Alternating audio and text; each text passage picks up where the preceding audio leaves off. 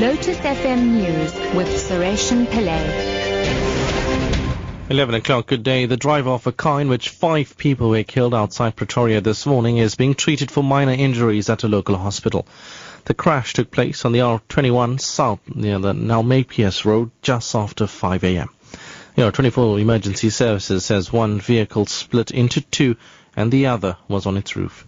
The R24 spokesperson Werner Vermaak says the cause of the collision is not known, but police are investigating. The driver of an Audi Q7 was treated for minor injuries on the scene and later transported by another service through to a local hospital. The exact cause of the incident is not yet known, and investigators did attend the incident for further investigations.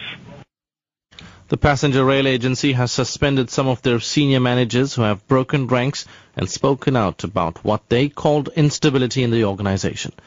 Yesterday, some of the employees protested outside PRASA's offices in Pretoria, demanding the reinstatement of former CEO Lucky Montana. Suspended Human Resources Manager Selo Maluleke says they've received emails at midnight about the charges against them.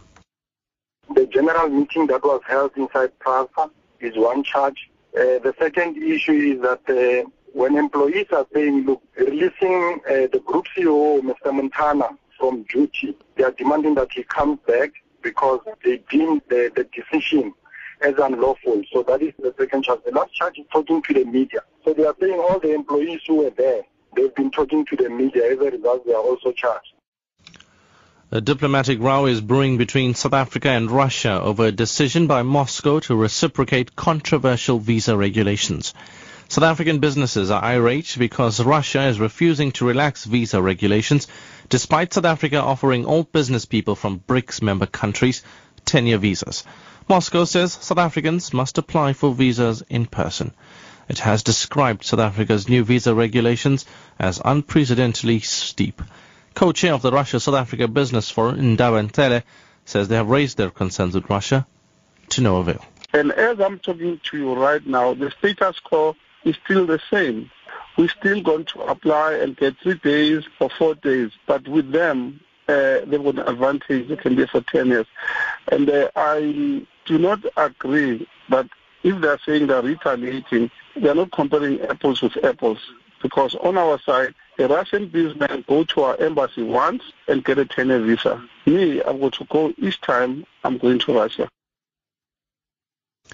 And finally, the United States has submitted draft proposals for UN arms embargo on South Sudan after its president, Salva Kiir, refused to sign the peace deal.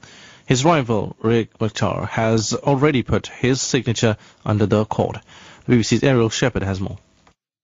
The agreement should put an end to the 20-month-old conflict, which pits troops loyal to the president against forces allied to his former deputy, Riek Machar. It should have been signed on Monday, but Salva Kiir said he needed more time for consultations. Timing will be of the essence now. An arms embargo, if agreed, could come into effect as early as September the 1st. The draft proposal therefore seems to be aimed at putting more pressure on Mr. Kiir. Top story at 11 o'clock. The driver of a car in which 5 people were killed outside Pretoria this morning is being treated for minor injuries at a local hospital. I'm Sureshan Pillay, back at 12.